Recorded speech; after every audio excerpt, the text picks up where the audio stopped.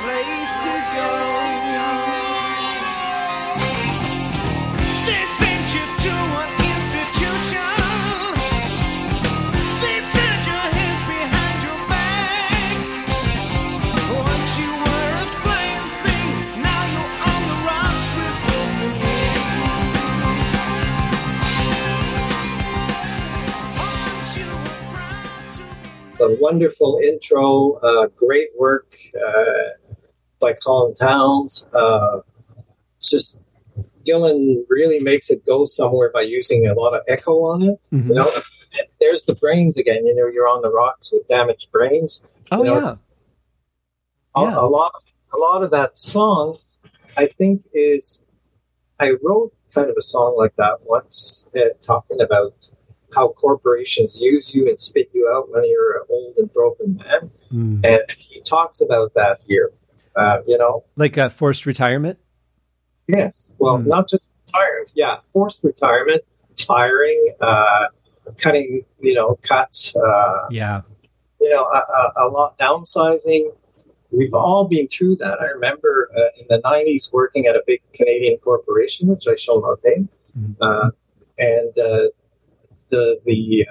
fad back then was downsizing, you know, trying to do more with less people, and everybody was burning out. I went through 2 burnouts, you know, and then they fired me.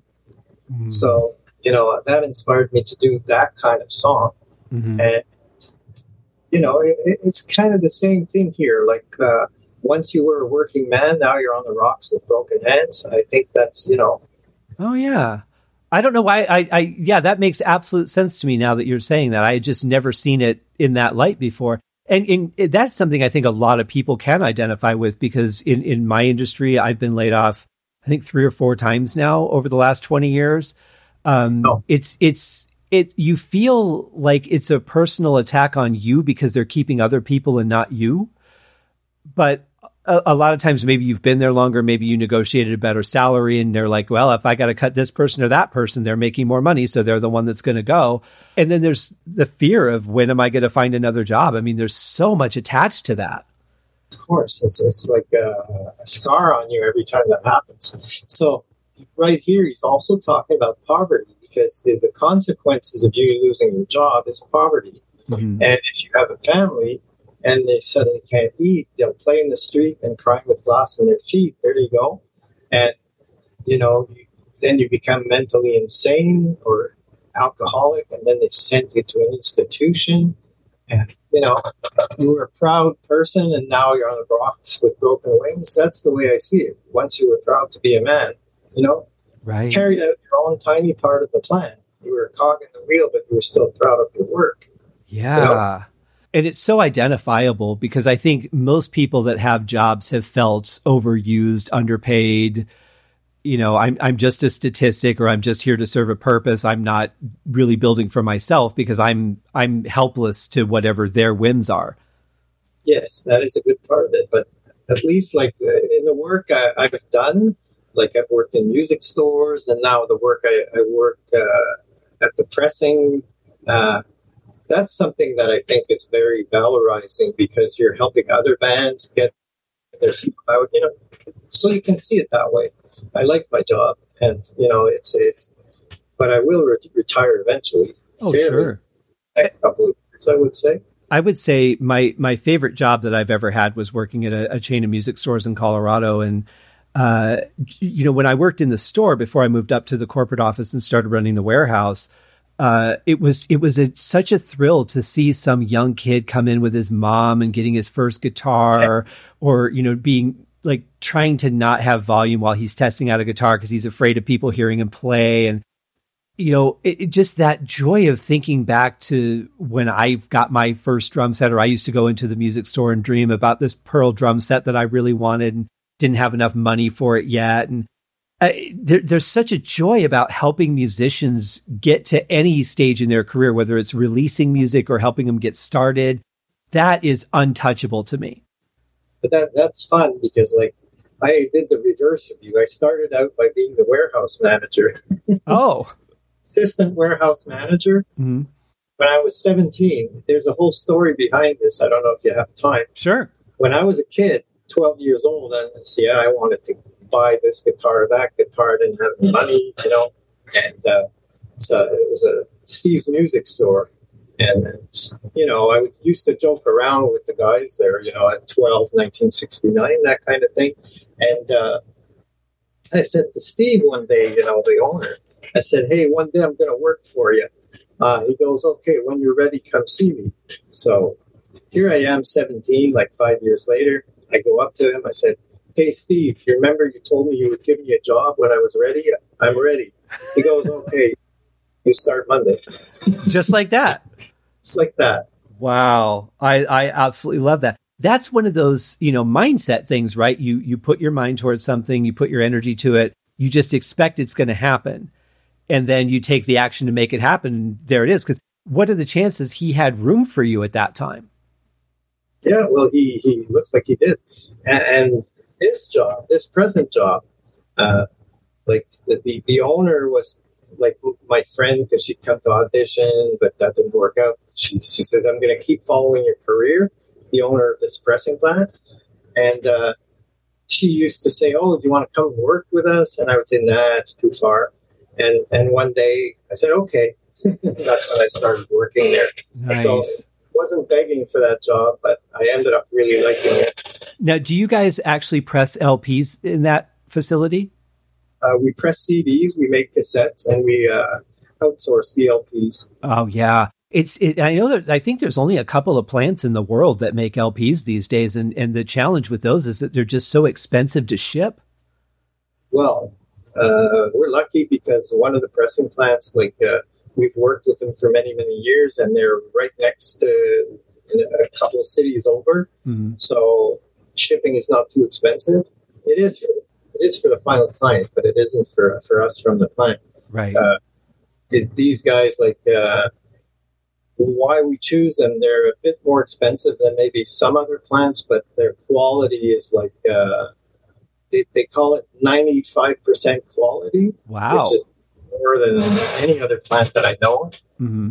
And the problem with pressing plants is there are more clients than pressing plants. So it's not. So when Name decides to do 20,000 colored vinyls, that's it. He holds up production for everybody else for months. Right, exactly. And with this big resurgence in vinyl, I have a used record store that, they sell new and used records and movies and things. And they just opened up down the street from me. So I went over there a couple weeks ago, and Deep Purple's second album, Book of Taliesin, was sitting in the rack. And I thought, oh, wow, somebody got rid of their copy of Book of Taliesin. No, it was a brand new copy. They've actually reissued that. And I thought that is so obscure in a time when they're limited on what they can press. That's a really obscure album to take the time to press. If I remember correctly, there was a video recently by Jack White saying, come on, big record labels, please reopen your pressing plants. We got nowhere to go. Yeah. Well, yes, that was by Jack White. Mm-hmm. Well, hopefully that'll happen because this resurgence is pretty amazing. Yes, it's super expensive. Yeah. If you're a beginning band, you better have a good public funding there going. Yeah, I mean, thankfully there's things you can do like, crowdfunding and that, but man, you're going to pay for it for sure if you go, because I thought it would be really neat to at least have one of my albums on vinyl, and then as soon as I looked at the pricing, I went, well, no, I'm going to have to live without that for a while. Yeah. So that going back to On the Rocks, I think that's the masterpiece of the album. Yeah, I would agree. And from a musical standpoint, it takes you on such a journey. There's so many different parts and it changes tempos, and it's a really powerful, even without the lyrics, it's a powerful piece of music. And adding those lyrics too, which are hugely powerful. Yeah. And Ian's voice on this one, he's really singing hard. Yes. I mean, he's got so much passion in his voice on this one. And it's interesting because following into the next song, which is going back into just a gentle blues, it really, I think, packs an even bigger punch because the album doesn't continue with that voice. It goes soft. Such a not gentle blues, trust me. Read the lyrics. Well, yeah, but I mean, as far as his singing style. Yeah. It's soft and menacing. Yes. And becomes very scary.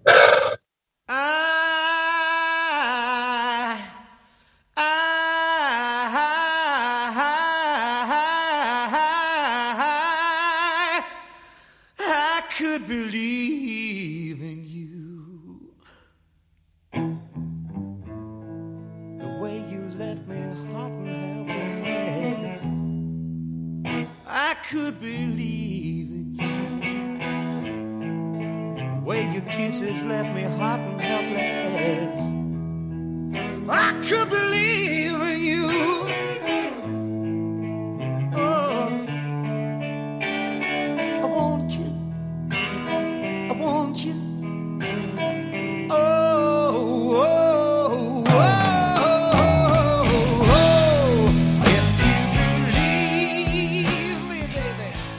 And that would be a song called If You Believe Me. And this is, I love because he does get kind of gritty and almost sarcastic as a vocalist in this song. Yep. But I think it's more of a display of his power in the low range. Mm-hmm. Because everybody thinks of Ian as a screamer, but if he goes in the low range, like the kill you part, okay, that is something.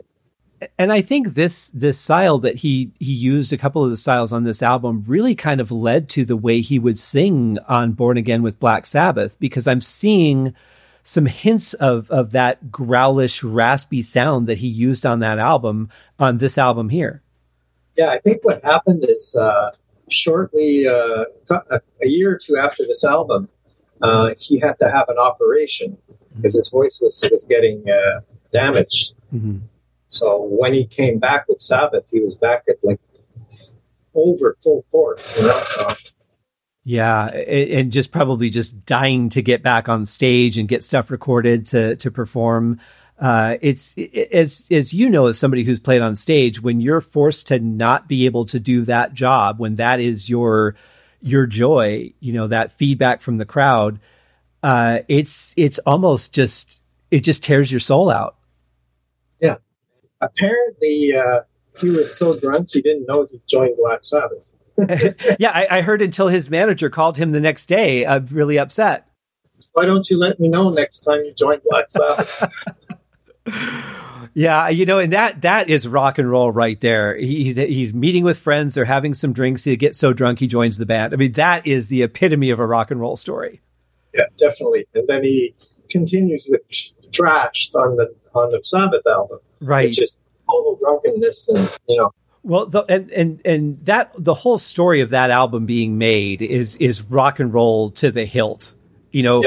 Driving cars into pools, flipping them over, almost dying because you lit a cigarette while the car's got a gas leak, blowing up the tent that the singer's in with fireworks. I mean, they could have done a whole movie similar to Spinal Tap just on the making of that album. Having the vicar of the parish next door come and say, "Hey, you guys are too loud. Can you tone it down so we can have choir practice?" And he's sheepily apologizing, and then he writes, "Disturbing the priest." Right. And they went to dinner with them out after that too, which was great. Now, of course, the midget falling off of the Stonehenge model, that was probably the best of all of it. But the Stonehenge in meters instead of feet or something. Yeah, and somebody had moved the mattress he was supposed to fall on, so he fell on the ground. Yeah. Oh, he hurt himself already. Yeah. So I mean, I hope he's okay. I don't know what happened to him after that, but yeah, not fun, but certainly a rock and roll story if there ever was one. And then the story of he didn't quite know the lyrics yet, so he had them all on sheets of paper. Yes. And some Dry Ice comes on, and he's laughing helplessly because he can't read the lyrics. Yeah, and I remember him saying that he had a really hard time identifying with the way that Ozzy wrote. So it was so that's why he couldn't memorize them, is because they just weren't sinking in with him. Yeah. So anyway, it was epic rock and roll. The whole, yeah, it really was. I saw that tour, and I had kind of, what do you call, a mental disconnect when they played Smoke on the Water, and I go, okay, what's going on here? I heard that from people that went on that tour. They said it was just really weird. Like they understood why they did it, but it just seemed a really odd encore for a band to do a song by another band. Like you would do one of your own songs as an encore. I would think so. Yeah. But I'm sure it was a darker version of Smoke on the Water, just based on Tony Iommi's sound alone. Yeah. It was. Fantastic player, by the way. I love his sound. I think he's a very creative riff writer. I think he's the creator of heavy metal as it is, and especially of doom metal. Yes. Yeah, for sure. And that's really the category that we fall into, isn't it? Some of it. Yeah. He created doom metal on Master of Reality, I think. Mm-hmm. Yeah. Yeah. But I'm grateful that Ian got drunk and joined for that one album because I think it was fantastic. I don't think Perfect Strangers would have been the same had he not done that tour. Everything that you do leads to how the next thing is done and the thing after that. So it was in a very important time for Ian in his career. You know that when at one point Richie Blackmore asked Gillan to front Rainbow. Yeah, he joined him on stage at a Gillan show. Yeah, and then he asked him if he wanted to join Rainbow, to which Ian promptly said, "No, thank you." But he invited him to join Gillan, didn't he? Something like that. They both invited each other. I know he invited Ian to join Rainbow. It's just today, actually. It's just amazing because you couldn't keep those two in the same room. I mean, they didn't speak once during the entire Who Do You Think We Are sessions, and yet here they're like, let's do this again. Yeah, and then of course there was that show. What was it? In Stockholm or something, where they started Highway Star and Richie didn't go on stage until his solo or something, and they were just that if you guys want to check that out, it's kind of a sad I don't know why it was released, to be honest, but that would be the Come Hell or High Water DVD or audio that you can get. It's a really bizarre show. It was one of the last shows that Richie played. I think it was like 2 away from his final show with Purple.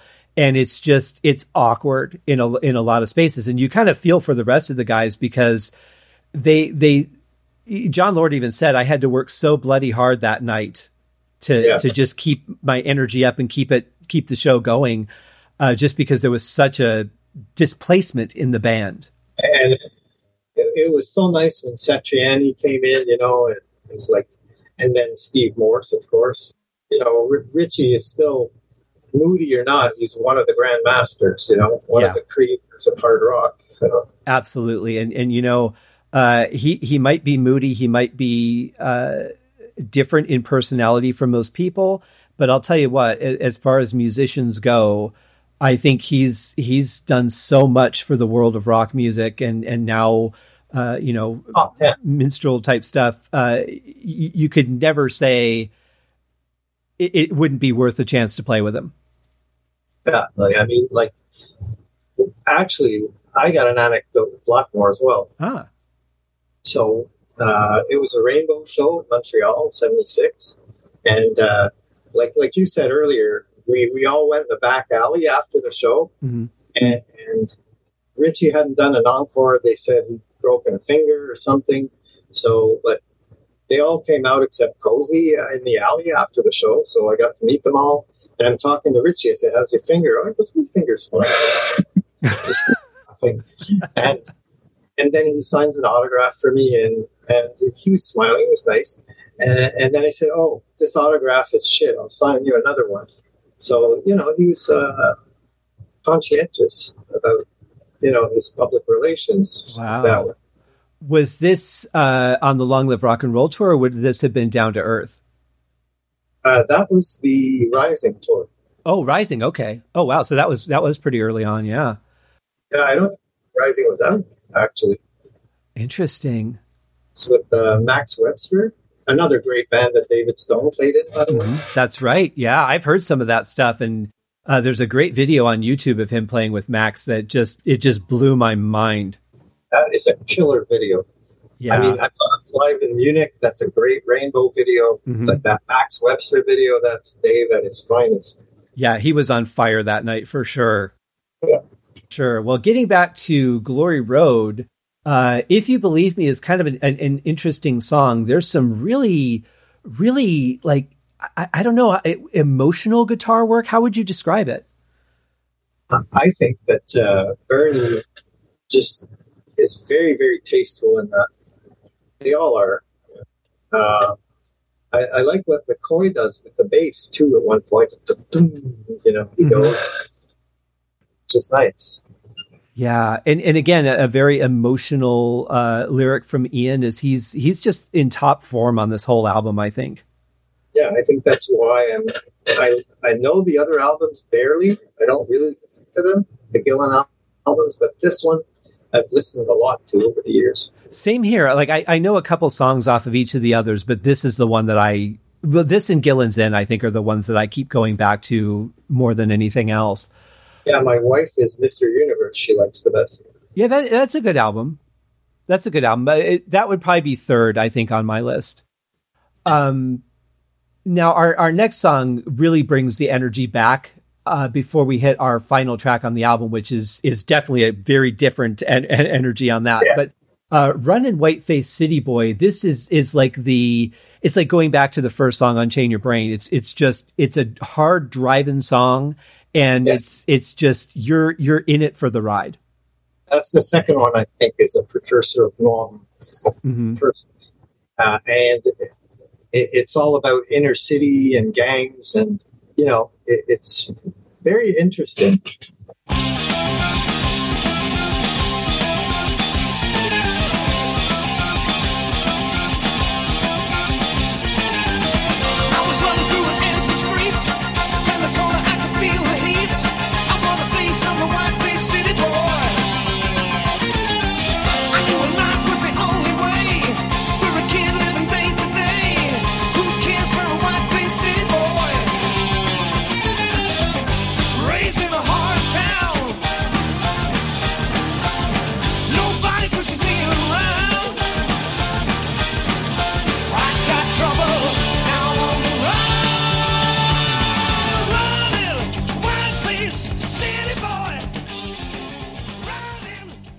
It's another kind of life on the edge song, though.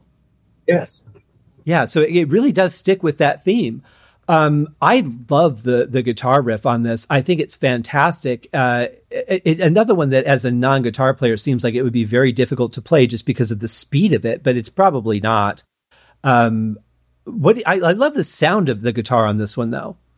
Well, overall, the entire album, I think Bernie just kills it. Yeah. It's a lesson in expressive guitar playing. Very well put. I love that he plays that in that riff, that little that run in the mid range instead of lower. Because I think most like heavy guitar players or hard rock guitar players would probably play that all low and try to make it sound as heavy as possible. I like that he went in a different direction. I think it's pure hard rock. Yeah, hard rock is more mid-range, whereas, metal or doom is more low-range. Yeah, so I would say a guy like Tony Iommi would probably have played this an octave lower. Yes, absolutely. But the way he plays it, he would play it in the same range as, say, as Blackmore or as Michael Schenker or those guys, hard rockers. Yeah. Oh, Michael Schenker, there's another great guitarist for you. Absolutely. I got to see him at Michael Schenker Fest, and he had all his singers with him. Graham was there. Macaulay was there. It was an amazing, amazing show. Definitely a huge fan of Michael. But yeah, Running Whiteface City Boy is a great... That's one of my favorite bands, especially that live album, Just Deadly, Strangers in the Night. Yes, absolutely killer. So this like the same kind of thing that Bernie is here, Yeah. Like just tears this song. It's a fast song. It's like he talks about, running and the rhythm is perfect, running. Whiteface, City Boy, It's the music kind of gets you almost like you're running along with them. I mean, it's very fast paced. You don't really have time to think about what you're hearing because it's moving so fast. You're just trying to soak it all in. So you kind of get the feeling like you're running along with this person. Yeah, I think like he actually ended up accidentally in the wrong part of town, and now he's very scared, so he's trying to run away. Yes. That's what I see. Yeah, I would agree with that. But a very energetic song. And I think that the coolest thing about it is that part where normally I don't like this in a song where they just break it down and you just hear the drums and a vocal and then they'll bring in another instrument. It's like it's been so overdone. But in this song, it really works where they just drop it out and the drums just have this perfect reverb on them. And it just really kind of makes you feel like, okay, now even the stuff I'm familiar with is gone. I'm lost in the area. I'm trying to get somewhere safe. It really kind of brings about the story a little bit more for me on this. Yeah, I got to agree with that. It feels bare like an empty city street and you're all by yourself, and it's highlighted by less instruments. Mm-hmm. Yeah, almost like an isolation in the middle of danger. Yes. Yeah, very well done. And I think that's some of Bernie's best playing on this album is this song. Yeah, I still think it's a little earlier there. Mm-hmm. Well, I mean, definitely through the whole album for sure. Yeah, like again, intro and of course, No Easy Way and Sleeping on the Job is great. I don't know, they're all great. They really are. Our final track on this album is, boy, this is a test for musicians in patience and focus because the tempo is so low. It's hard to play that slow. Yeah, it is slow. It's like a total change from the song before. Yeah, and that's what I was alluding to earlier, when we started talking about Running White-Faced City Boy, was that Nervous is just the opposite of it. It is incredibly dramatic.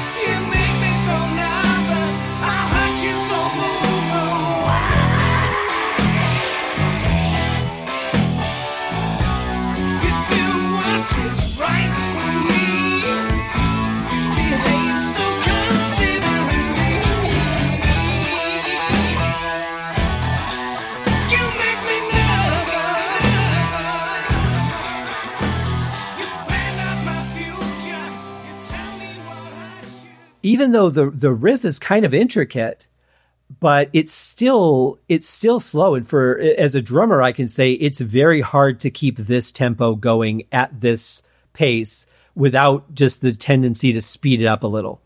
Well, Underwood is really a professional. Yeah, absolutely.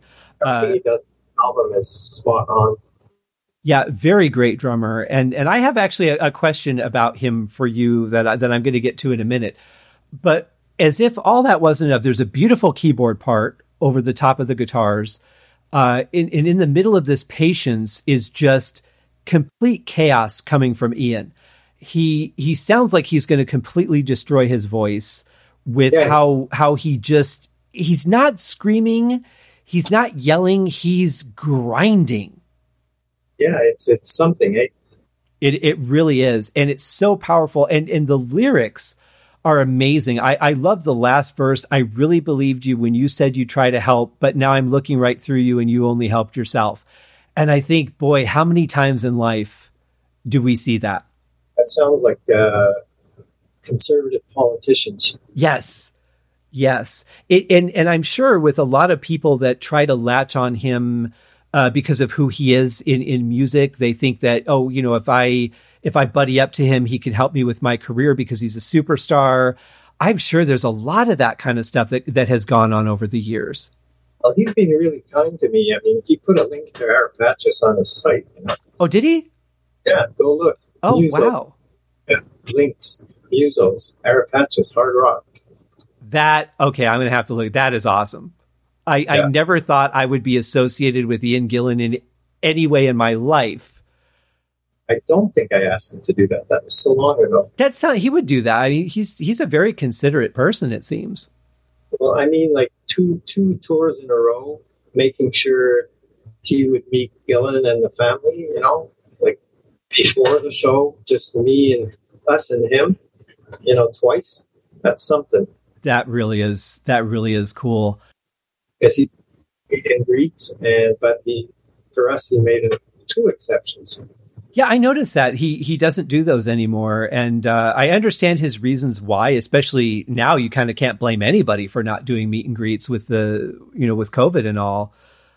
But it does make it hard to meet him. Whereas some of the other guys, like when I went to the meet and greet on the Abandoned tour, Steve came out and Roger came out. I didn't meet Steve that night because I sat next to his cousins at the show, and they were talking to him at the meet and greet. And I thought, he's with family. I don't want to bother him. He had just gotten married.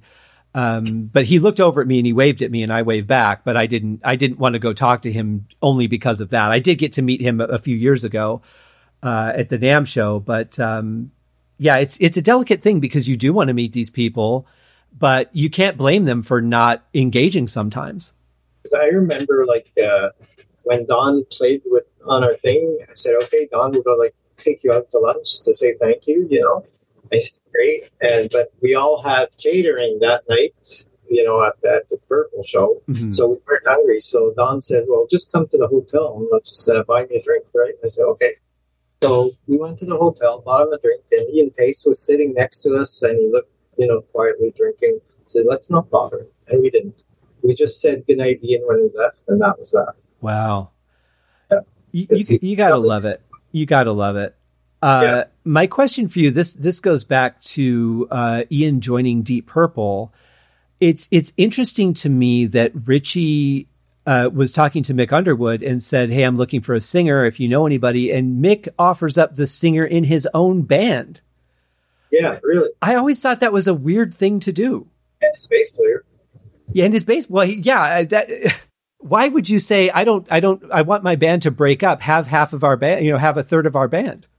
That was very strange, but I guess it came back because Ian hired Mick and, mm-hmm. So, and Roger is being with Blackmore and Ringo as well, so. Yeah, I remember when I met Roger, I asked him, I said, it was really weird to me once I learned the whole story of what happened at the end of your time in Purple Mark II. It was really interesting for me that you went back to work with Richie, and he just smiled and said, well, when you need a job, you go to your friends. There you go. Yeah, that does make sense. But I mean, it was a much more organic process because he wasn't supposed to be joining the band. He was just going to produce Down to Earth. Right. And then ended up just joining. And I saw the show on that tour, and they got wiped out by Scorpions. Really? Yeah. They got... Scorpions just blew them off the stage. Wow. Well, the Scorpions were at the top of their game back then, too. Yeah. I mean, Matthias Jobs is a great guitar player, too. Mm-hmm. Yeah. When I saw Dio, the Scorpions, and Purple, and that must have been on the Rapture of the Deep tour. And the Scorpions, they didn't sound that well that night. I think Klaus might have been a little bit on the sick side, but they had a 6-tier drum riser. And on the front of the drum riser were just blinding white lights that they kept flashing right into the crowd. And it was the most annoying thing. And I thought, how have you guys done so many tours and nobody thought this was a bad idea? But it was a great show. I mean, that was the only time I got to see Ronnie James Dio. So that in and of itself was just a complete joy. And, of course, Rapture of the Deep was such a great, tour. That was the first time I heard Well Dressed Guitar, which was fantastic. Yes. There's no such thing to me as a bad Purple show. I don't care what goes on. I'm going to enjoy it. The worst Purple show I ever saw was when, Ian had a broken foot. It's Ottawa 2012, and he had to rest a lot, so they jammed a lot. Mm-hmm. I mean, it was good. It was Purple, but it was not top game. Yeah, that's a shame. The show I saw was not 72 or 85 or anything like that. Those were great, but it was 2011 with a 30-piece orchestra in a 2,000-year-old Roman arena in Vienna, France, under the star. Imagine. my wife were like, we were in rapture when we saw that. Oh, for sure. I did see that tour. I was living in Phoenix at the time. They weren't playing in Phoenix, so I drove up to Vegas to see that show here in a really nice theater at the Palms. It was the Pearl Theater at the Palms Hotel, and with the orchestra. Some of my friends that I would meet later in life actually played with Purple on that show. Nice. And they said they were nothing but the nicest people. Oh, they are. I remember seeing them in 2011 twice, because I saw them also with the 30-piece orchestra at Place des Arts, which is like a concert place for classical concerts. The sound was great, but it seemed a bit lifeless, you know? Mm-hmm. I mean, the sound was great, but it was maybe too great, too clean. Oh, yeah. So you didn't have good echo or reverb or anything. And that's so important for a live show. It has to feel alive, you know. Night and day, you know, those two shows in 2011. Very interesting. Well, getting back to Glory Road, I just love this album. I could not tell you how many times I've listened to it, how many times I burnt my voice out trying to sing Nervous. Yeah, really. And doing a terrible job, mind you, but that wouldn't stop me. But there are some real gems on this album. I think that the writing at this point was fantastic. I wish we could have seen a follow-up album that matched it. But I think Ian's career went in such a great direction, going to Black Sabbath and then going on to Reform Purple.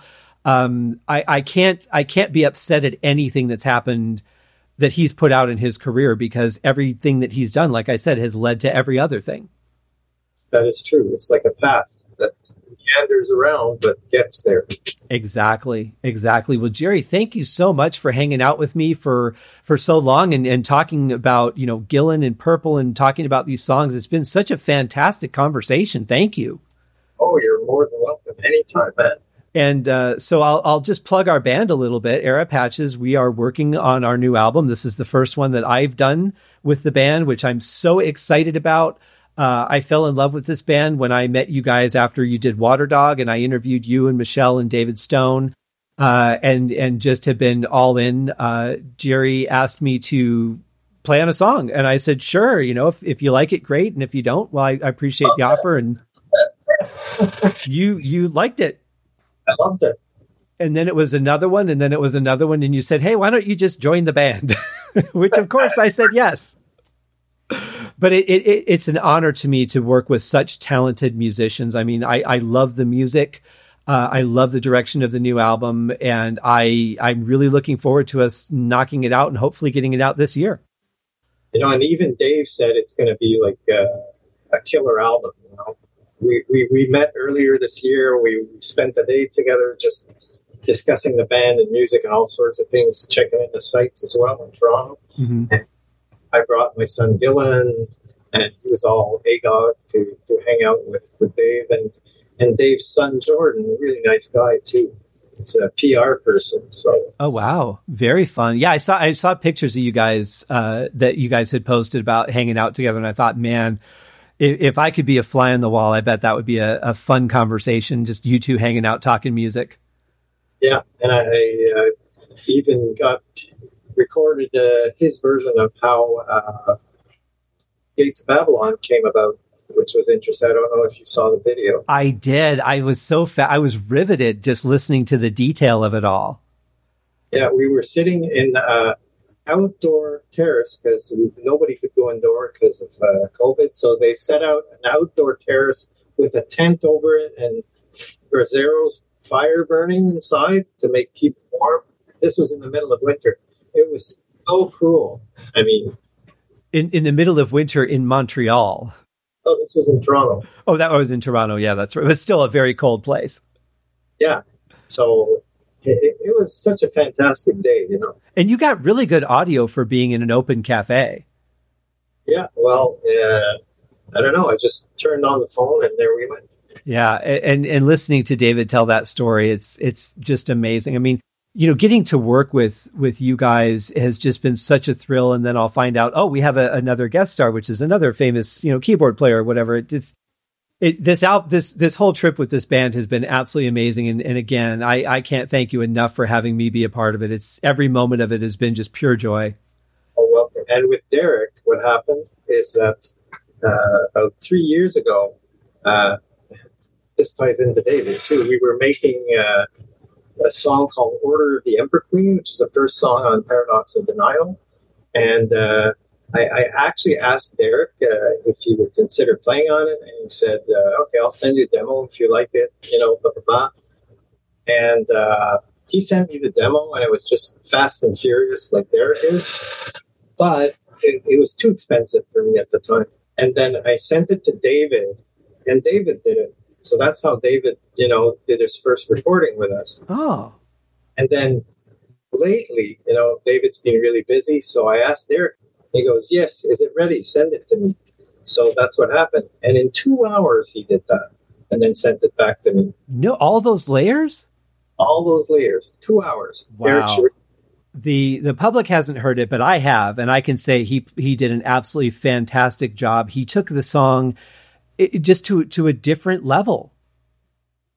Yeah, well, that's what Dave does too, all the time. Yes. And it's been interesting too. Like it's a weird situation because we're not writing songs in the same room together. We're doing everything remote. And it's a much different process from what I'm used to. And I realize, like, I'm the second person typically to play on most of the songs. So I get just the guitar. And I think, well, I really influence the song because if I do something halftime or double bass or whatever, I'm really shaping this song. Exactly. And then I'll get another version of the song where the bass has been added or Dave's added his keyboards or violin's been added. And I'm like, okay, they really shaped this song. It's just such a weird thing to see the individual collaboration because normally we get it all at the same time. I think this is even better for writing. Mm-hmm. Personally, I mean, I've done both, and you get great songs playing live together or at the same time, definitely. But like you said, you can't really shape them, take the time and go, okay, let me try this, Right. Yeah. And I'll do that where I'll record a part and go, okay, I like that, but let me try it this other way. And maybe I'll like that better. And then in the middle of that, I'll find a third thing to do. And that'll be the one I go with. Yeah, exactly. But you can't really do that when you're with the band because you've got to just keep the time and be there and let them develop their parts. It's a really different world, but I do think this works well if you're open to do it this way. Because like when I write the guitars, it's the same thing. I have, the DAW, and then I'll put a tempo on it. I'll put a time signature, whatever, and I'll take it from there. Mm-hmm. It's a fresh start. Sometimes I'll have a melody already, like coming out of a dream, even like Groove Aquan was coming out of a dream. Great song. The Green Fairy was coming out of a dream. So I recorded them with my mouth waking up, kind of thing. And then I played them, okay, time signature is this and this. But many times I go, okay, what could I do that would be interesting? And start an intro and then go on to something else. To the point that when the song is finished, and if I want to play it live, I have to learn it. I do that all the time. I'll come up with a rhythm or a melody, and the first thing I do is just grab my voice recorder and get it down before I forget it. For Green Fairy, that was special because I got lucky in my bad luck because the first time I came out of a dream with it, I didn't. And I totally forgot it. And the next morning, I woke up with the song again. I go, okay, this time I'm doing it. Yeah, I'm not missing out on that. The other thing I'll say before we wrap this up is I was talking to you about this before we started recording. And one thing that I love about you is that you're very open to the changes as they go on. So when other people add their parts, sometimes you'll come back and go, you know what, now that I've heard this, I don't like my solo or I don't like the way I played this rhythm. I'm going to re-record it now that those other components are there because you start seeing the song through a different set of eyes. Absolutely. I don't do it that often, but I do it when I hear something. I go, okay, absolutely, I got to change this because this keyboard part is just begging me to add this to it instead of what I got, And sometimes it's just another layer. Sometimes it's just like, oh, you know what? I want to add one more thing now that this is in there because I can accent that or enhance it or counterbalance it. Actually, I added a solo at the end of Suburban Mist. You guys haven't heard it yet. Oh, cool. I added a solo because there was like not much going on at the end, you know? I think that was the first song I did, wasn't it? Yep. Yeah. That was the one, you know, like, whoa. My audition piece, yeah. And so I only got Matt, our ex-drummer, to do one song. Mm-hmm. You know, I was going to ask him for more, but when I heard you, you know, you guys are both great, you know, so. Well, thank you very much. It's an honor for me to be able to work with you guys, but it means so much that the ideas that I'm coming up with are things that you feel work with the band. I mean, that to me as an artist is the biggest compliment you could pay. Oh yeah, you're a great drummer, you know. Thank you very, very much. Well, Jerry, it has just been a blast talking to you, bringing up these memories and stories and everything. It's such a good time. Thank you so much for taking the time to do this. Oh, you're so very welcome. Let's do it again. Definitely. And let's finish this album. All right. Enjoy the rest of your day. Love to Michelle when she gets home. And you guys have a great day. Too, man. Thank you. Bye-bye. All right. Bye-bye.